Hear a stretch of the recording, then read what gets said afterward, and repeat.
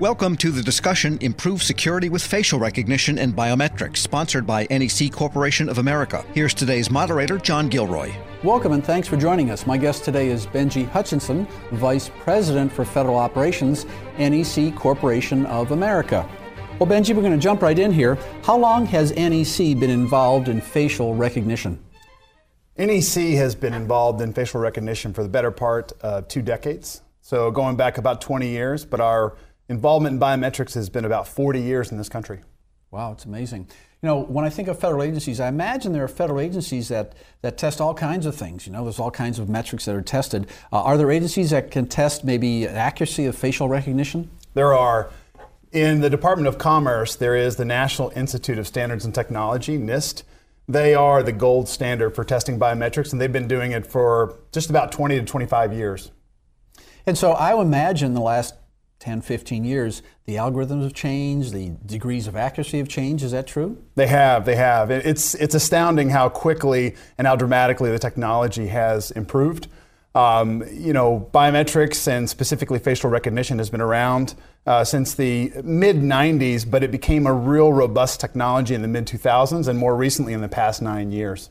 So it's just a matter of more horsepower being available combined with maybe new software algorithms, huh? Absolutely. I mean, you've seen a dramatic investment in R&D over the past 15 years from the public sector, and then over the past decade, you've seen the private sector really step up. And so it is an evolution and in not only computational power, but also in the mathematics behind the algorithms.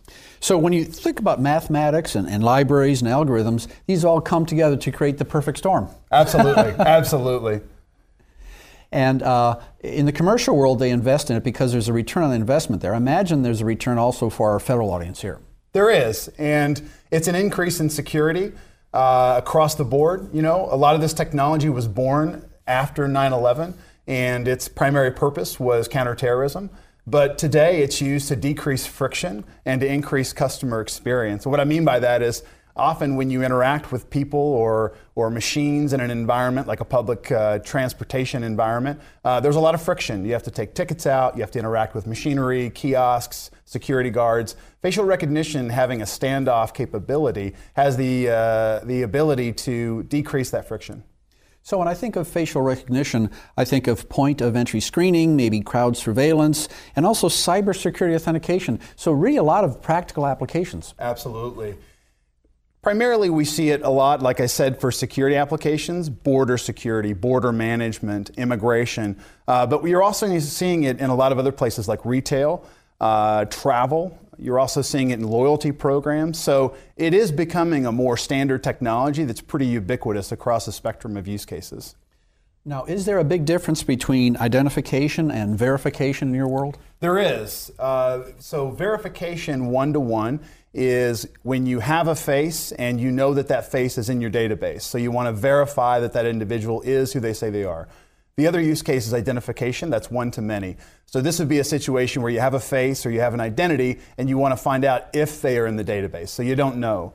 And the one-to-many situation scenario, the one-to-many scenario for identification is a lot more robust. It's a much more difficult problem to crack.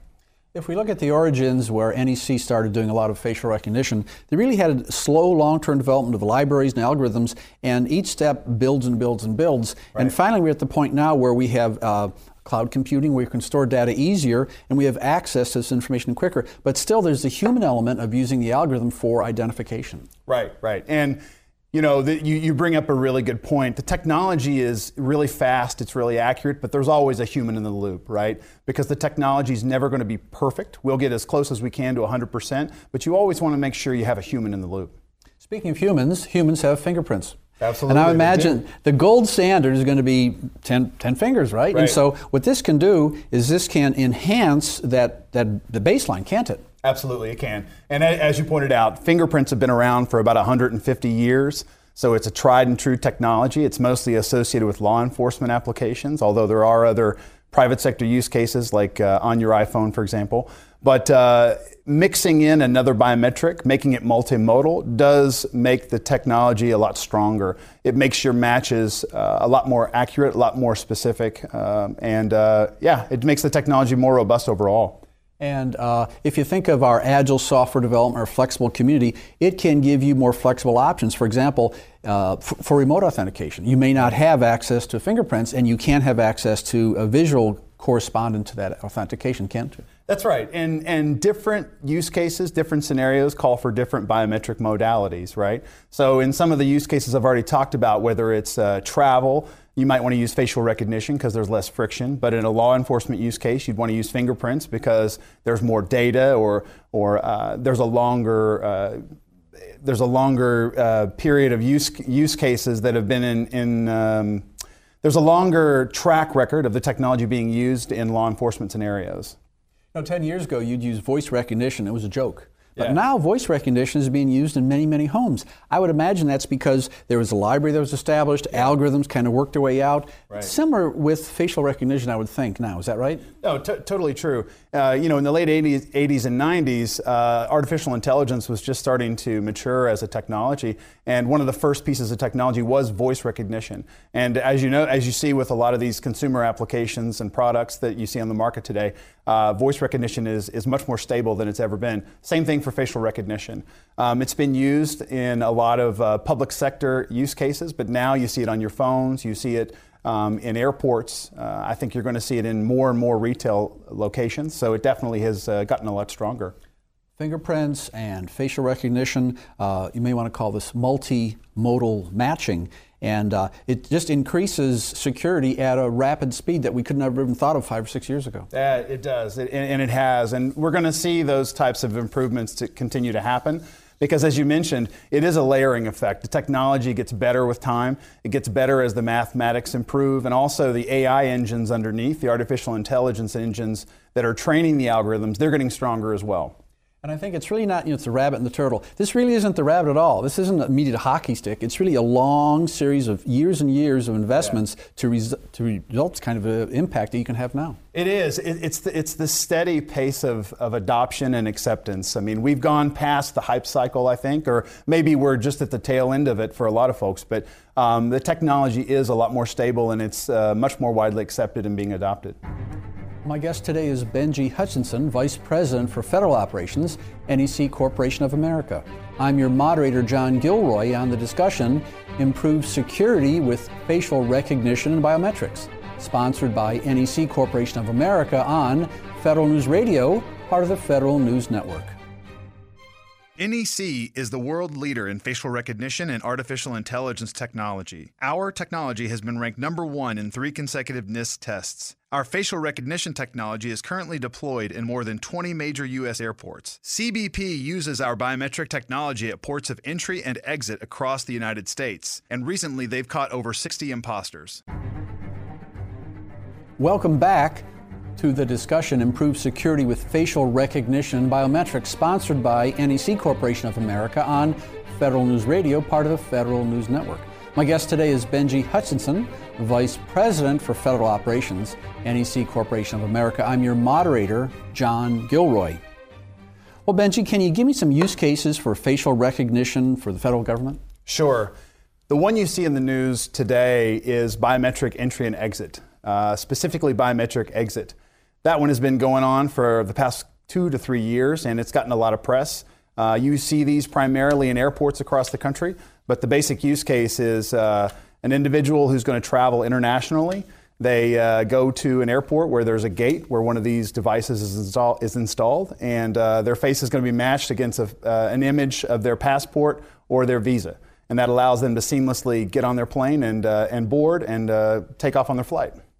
Because there's a possibility there's a discrepancy between the person with the passport and the picture itself. Absolutely. And one of the primary reasons for the biometric exit program was after 9/11, Congress mandated that such a system should be stood up. The biometric entry portion was stood up just over 15 years ago, and the biometric exit portion was not. So it's taken a while for the technology to mature and the funding to be there, but we're finally there.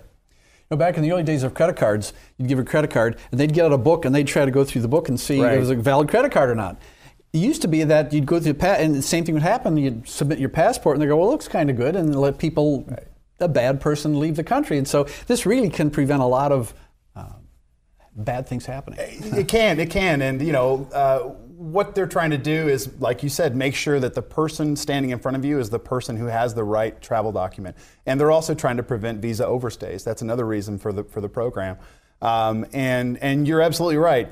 Human identification, if they don't know the person, is about a 50% probability that they'll get the match correct without a machine. But with a machine, that probability goes up. So what about Homeland Defense? That's a big one. And obviously, Customs and Border Protection is using the technology, like I said, for biometric exit, but we also see it on entry.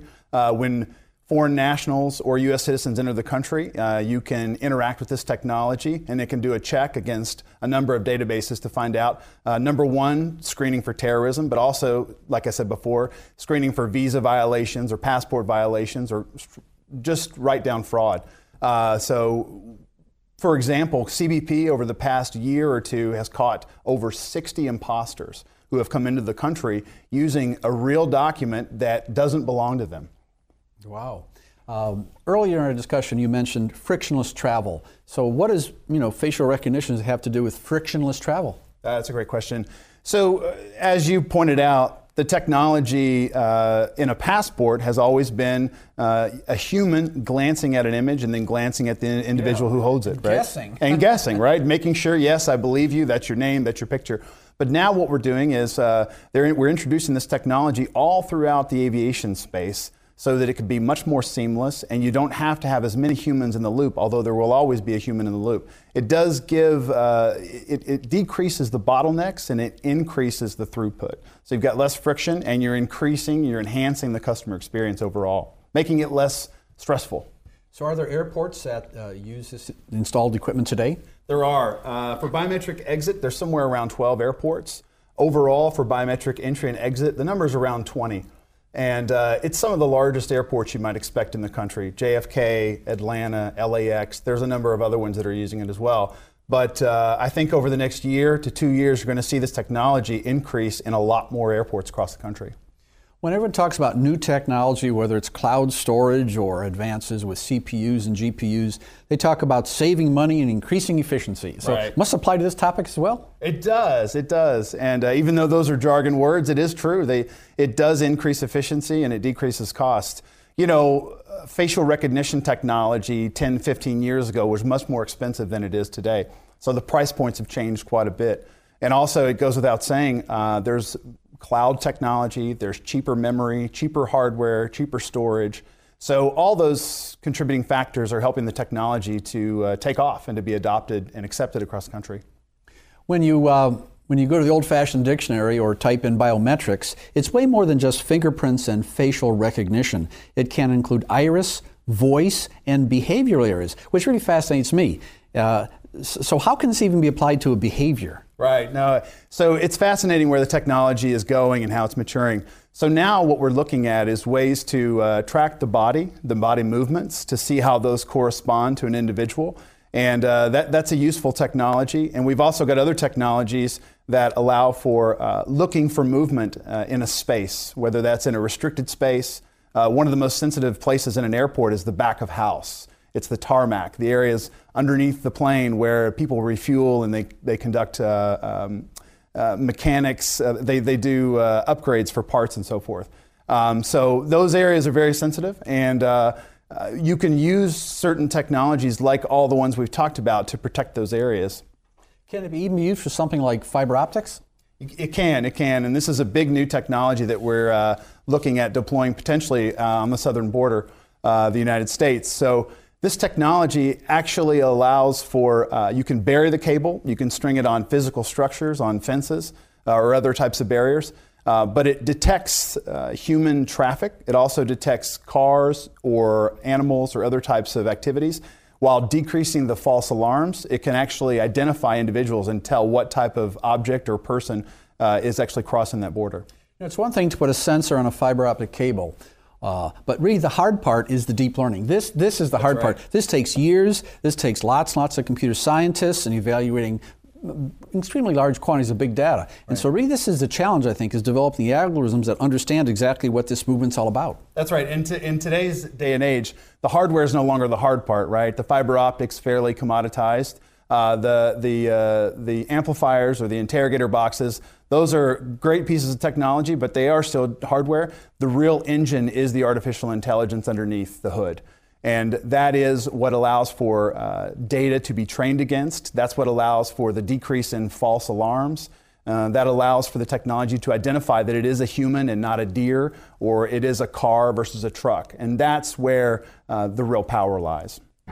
My guest today is Benji Hutchinson, Vice President for Federal Operations, NEC Corporation of America. I'm your moderator, John Gilroy, on the discussion Improve Security with Facial Recognition Biometrics, sponsored by NEC Corporation of America on Federal News Radio, part of the Federal News Network. NEC is the world leader in advanced recognition and artificial intelligence technologies that address today's national defense and homeland security challenges. Our solutions include facial recognition, video surveillance, analytics, intrusion detection, and other biometric security applications. CBP uses our biometric technology at ports of entry and exit across the United States, and recently they've caught over 60 imposters. Welcome back to the discussion Improve Security with Facial Recognition Biometrics, sponsored by NEC Corporation of America on Federal News Radio, part of the Federal News Network. My guest today is Benji Hutchinson, Vice President for Federal Operations, NEC Corporation of America. I'm your moderator, John Gilroy. Well, Benji, I got to ask you kind of a sensitive question here about privacy. Sure. And certainly not a new concept for NEC. They've anticipated this for several years. In fact, if I'm not mistaken, they have a digital trust business strategy division. Tell me more about that. We do, and it is a sensitive topic, and you see it in the news a lot. Privacy is a concern. It's a great concern for us. We want to make sure that the customers to whom we sell, and when we deploy the technology, that they're using it in an ethical manner. They're also using it in accordance with U.S. federal law around privacy. But we have seen this coming, and we are very active in various privacy discussions. The biggest one that you mentioned is the Digital Trust Division. So globally, what we do is we have experts, both inside and outside of the company, who focus on these types of topics, whether it's ethics or privacy or artificial intelligence technology. They are academics, they're professional people, engineers, and what they do is they help us to craft the right policies so that our technology is developed in accordance with privacy and ethical concerns, whether that's privacy by design when we develop the algorithms of the technology, or decreasing any sort of bias that might be in the algorithms. Those are the types of topics that this organization works on. You know, I think you earlier said that the hard part's not the hardware. Right. The hardware is kind of the easy part. The harder part's the algorithm, but really at the top of the pyramid here is the ethical discussion that we have to have here, because many of the listeners of this program and Federal News Radio, they are concerned about the ethical application of technology, which is kind of like, you know, it's like the redheaded cousin that got to bring it late, but you incorporated it early in the discussion. That's right. We thought that it was a big part of our corporate responsibility. It's a big part of who we are. And we wanted to make sure that we got ahead of that discussion. And we've gone further than that. It's not only the Digital Trust Division, but we also are active in a lot of dialogues with privacy groups outside here in the Washington, D.C. area. We also engage with lawmakers on Capitol Hill as they craft language for legislation to make sure that the highest standards are in place for this technology so that there aren't any biases or there aren't any big privacy concerns. And we always try to make sure our customers understand that. You know, I think a good practice is to get involved in several different types of organizations that can provide feedback on ethics and on facial recognition. NIST, I think, is the one we talked about earlier. Right. What about ANSI and ISO and the IATA? Are these organizations that work in this whole concept of facial recognition? They are, right? So the organizations you mentioned are the National Standards Body and the International Standards Body, but also the International Air Transport Association. We also work with the International Biometric Identification Association, IBIA, and a number of other groups. We work with the Future of Privacy Forum. So standards setting is very important. We spend millions of dollars annually on R&D in the development of our technology. And so we're really proud to be a part of these groups because we want to make sure that the technology is standardized and that it can be interoperable with other types of platforms. I think most people who are listening or watching this realize that NEC is a huge corporation. They spend millions and millions of dollars in research and development, and they just don't toss it out there. They do try to find out what impacts it can have in the community before they go out and just force it on someone. That's right. I mean, not only do we do our own internal robust testing with data sets that we have, then it's also important to do third-party unbiased testing with NIST. And we are a proud participant in those tests for the better part of a decade. 9 out of the last 10 years, we've been ranked number 1 for either performance and or accuracy when it comes to facial recognition technology. We've also been ranked number 1 for fingerprints and iris. So we're really proud to participate in those types of tests. So prediction time, Benji, how many more years before you see widespread deployment? I'd say we've got about 2 to 3 years. Over the next 24 months, you're going to see some massive changes and some wide rollouts. I know with some of our most public-facing customers, such as Delta, you are going to see this technology in more and more airports. You're going to see more airlines and more airports implement this technology.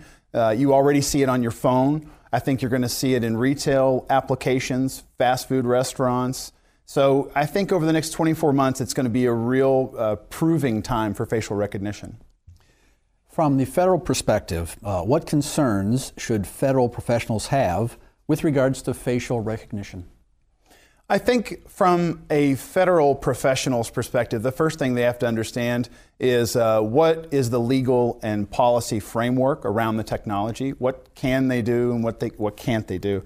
There's a whole framework out there from federal laws and policies to make sure that your technology is implemented properly. For example, a privacy impact assessment or the right types of policy at a law enforcement organization. There are templates out there that can help those organizations through that process as they implement the technology, but they need to think about it ahead of time. Also, budgeting for it. It's challenging to get proper funding for these types of technologies, even though the price points are way better than they've ever been. It still takes multiple years to get that going and to deploy it the right way. But we also work real closely with our partners on the last point, which is training. I think training is a critical component on how you use the technology, how you roll it out, how you manage matching. What does a match mean? How do you set accuracy and performance levels? All those things are very important. And I would imagine that error rates have gone down over the years as well as far as matching goes. Oh, they have. As you might imagine, the images have gotten better as the camera technology has improved, better lenses and so forth. But the algorithms have gotten so much better too. The algorithms no longer need a lot of help as they once did, right? So there's no need for lots of different lighting. Although lighting is still a concern, we've been able to manage it a lot more. Motion blur, occlusion, challenges with the images are always what gives the matching algorithm fits. But over the years, it's gotten a lot better. I would imagine that a federal IT professional has a concern with people coming in and remotely connecting to the system. This can give a lot more assurance that the person connecting in is in fact the correct person, can't it? Because it amplifies the whole idea of recognition. Yeah, multi-factor authentication is a big thing, and the Common Access Card is one example of a long-standing standard for accessing technology networks, information technology networks in the federal government. But the potential use of face or other types of biometrics could be a game changer. I'd like to thank today's guest, Benji Hutchinson, Vice President for Federal Operations, NEC Corporation of America. I'm your moderator, John Gilroy, and you're listening to Federal News Radio, part of the Federal News Network. For more information on this discussion, visit federalnewsnetwork.com and search facial recognition. Thank you for listening to the discussion Improve Security with Facial Recognition and Biometrics, sponsored by NEC Corporation of America on Federal News Radio, part of the Federal News Network.